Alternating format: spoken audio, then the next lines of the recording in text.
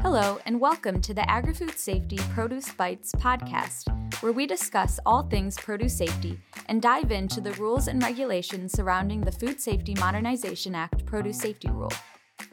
My name is Marissa Shu, and I'm a vegetable production educator with Michigan State University Extension. I'm Mike Snarsky. I am the manager of Summit Laboratory out of Grand Rapids, Michigan. So the reason we wanted to get together and talk about water testing is because when it comes to doing FSMA compliant water testing, it seems like growers speak one language, labs speak another language, and the FDA speaks a whole nother language. So it can be very tricky to figure out what you need from a lab and how to find a lab that can give you the testing, the numbers that you need to comply with the Food Safety Modernization Act. So we just wanted to have a conversation to help you figure out how to get what you need from a lab. So in our experience reaching out to labs and figuring out if they can do the testing that's required by the law, we found that you can really get ping-ponged around by the people who answer the phone, the sanitarian. All kinds of people can be involved in trying to figure out if a lab can do the testing you need to do. So we wanted to get a little input from Mike here, who's been on the other side of the line, who can do the testing on how to help you navigate this system. So I want to run by a couple questions with you, Mike. Yeah. Things a grower might ask and what you as a lab, what you hear when a grower asks this question. So a grower might call up, start the conversation with, can I get a water test from your company? What do you guys hear when you hear this kind of question? So when I receive a call from a farm that's doing the irrigation water, the main thing I need to know is, what is the test for? Once they tell me it's irrigation water and they know that it's E. coli testing, then we know on our end that what they need the enumeration E. coli method ran on that water. So what it would transform into from there is I need to tell them, there is a certain sampling period time that they need to get that sample to us. There is paperwork that they need to fill out. We'd like them to fill out the paperwork ahead of time if they can. That paperwork should be available. If they don't have access to the website, we can email that to them. Otherwise, if they don't have that, we will fill that out when they bring the sample to the lab. Yeah, so you mentioned timing. One of the key parts about all the different testing methods under this rule is that it has a hold time of 6 hours. So that means you as a grower have 6 hours from the time you dunk that bottle into water, take it from your spigot, whatever, to get it to the lab for testing. So you have a really short turnaround time. So it's important that even before you call labs, they're local and they're somewhere you can get in a pretty short turnaround time. Do you have any tips, Mike, for when you're transporting the sample from the farm to the lab, how to keep that sample good? Key thing is that timing, because you need to look at your scheduling, when you're going to collect that sample. Do you have time to transport that sample to us pretty much promptly right after you collect it? How will that fit the schedule? Making sure you're going to get to the lab within their normal business hour times. Our business hours are 8:30 to 5. Sometimes we can accommodate outside of those hours if you can't get to us in that time frame. But the main thing is we have to receive that sample within that 6 hours. It has to be processed within that 6 hours. What you want to do with that sample is, if you're holding it at any point of time, you want to put that sample either in a refrigerator or in a cooler with an ice pack. An ice pack better than ice. We don't want ice melting and leaking and potentially contaminating the sample. What we would use is maybe a cooler box with an ice pack that you have designated for these types of samples, and keeping it on an ice pack. Typically, you're going to be out in the field, so you probably have some kind of carrying vessel for your containers. So a cooler box that's designed to hold temperatures, and then you can use that to transport that to the lab. The main thing is cooling it after you collect it. Keep it cool. Don't let it get hot. Don't let it get into direct sunlight. So if you're using some kind of carrying vessel, it will protect it from that. Yeah, and when you're transporting it, it's also important that when you're taking the sample, before you even take it at all, that you have the right kind of sample bottle. In our experience, most labs in Michigan will provide you with a sample bottle. Mike, do you want to talk about what to look for in those? Yep. Yeah, the thing is what we are held to is they would state it as an approved container, and ideally an approved container is sterile. Those are best. We typically have those containers on hand. If you need several, we can provide you with that. That's the main thing, is sterile container, because when you put the sample in, that is what's being represented. It's just that sample, not what was in that container. So our lab times, we're open from like a Monday through Friday. We will accept samples Monday through Friday from anywhere from 8:30 to 5. But we do on those days that if you're running towards the end of the day, ideally we want to see that sample by like 4:30, so we have time to process that sample. If it's going to run towards right the very end of the day, letting us know ahead of time. We're always willing to stay a little bit after to get that sample processed, but ideally we want that sample processed by 5 o'clock. Yeah. Another important question for a grower to ask is, do you do the tests in-house? This comes back to that 6-hour hold time we discussed. If that lab is packaging up the sample and sending it out to the state lab in Lansing, you're going to miss your 6-hour hold time, and that sample is going to be no good. So it's really important to understand that the lab is going to be able to do your test in the 6-hour time frame, which likely means being able to do it in-house. Yeah, most definitely. The lab would have to do that. And what I would anticipate is that you're seeking out a lab that is certified by the state for the enumeration of E. coli. That is offered to labs. I know it's a Michigan DEQ requirement. One thing that I've run into when trying to figure out if labs can do compliant testing is the language surface water. This is something that we talk about a lot with the rule. There's different testing requirements for water that the FDA calls surface water. What do you guys hear as a lab when you hear surface water, and what kind of information can the grower have to help you figure out what they're actually trying to get done? Yeah, the main thing, like I said earlier, is if they know that this is ultimately for irrigation, whether it's surface water, a well, either way, it's still going to be tested for the same enumeration of the E. coli. We know that the surface water obviously is going to have more of a influence from the E. coli than a well, but still they're going to be held to that same requirement to test for that.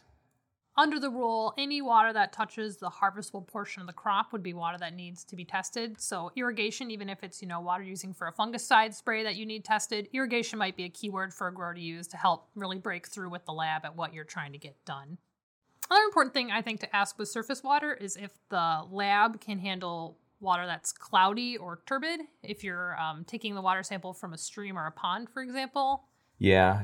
The turbidity will have an influence. It does make it harder for interpretation of the results. Ideally, the less turbid, the better. If the water has some turbidity to it, it's just a natural turbidity, that's fine. But if it's something that's stirred up because you're getting into the water and you're stirring up the sediment, and it's more turbid than normal, that will have an influence. We want to see that turbidity as less as possible. If it's a stream and you have to get in there, obviously when you're going in, you're collecting upstream. The sample's collected upstream of you instead of downstream because you're going to be stirring that up. If you have to get into a pond or surface water, same thing, getting in there and getting that sample collected as soon as you can so you're not stirring up a lot of sediment that's going to be in there that naturally isn't there.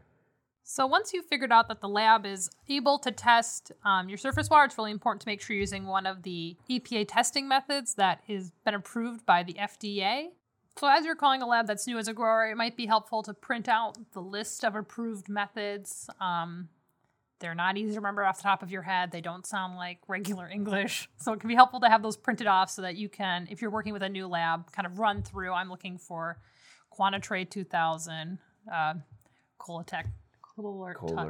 type tests. Yep. Really know what you're asking for with a new lab so you can get what you want. Yes.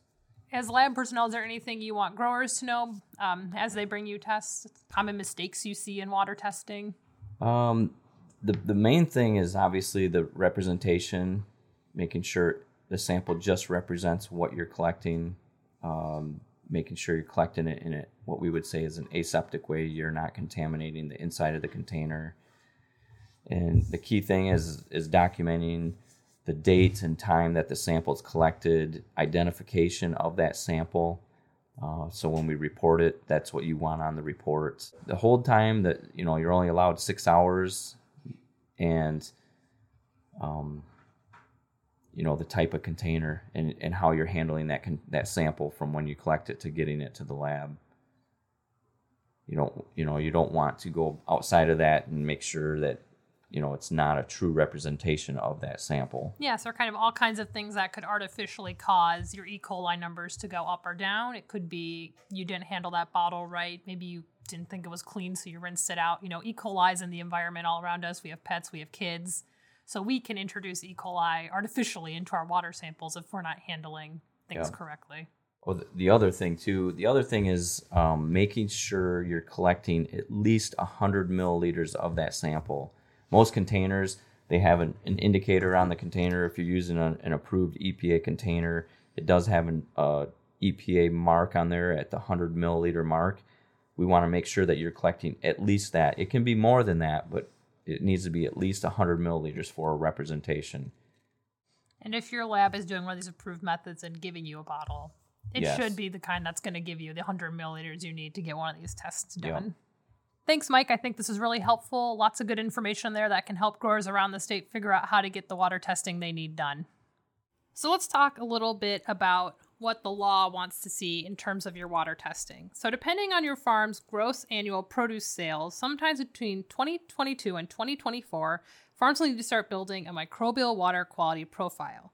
The numbers used by this profile are taken from a series of water tests. The water tests are meant to be representative of use, meaning you take them at the times while you're using the water. So you'd use it in time with frost protection, when you start your crop sprays, when you start irrigating, that kind of stuff.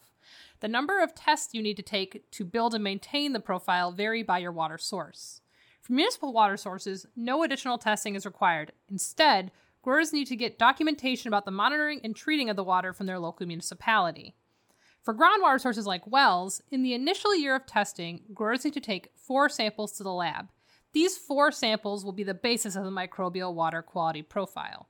The next year, 1 new test has to be done, and then you'll kick out one of the original tests in your profile, add in the new one, and do your math over again.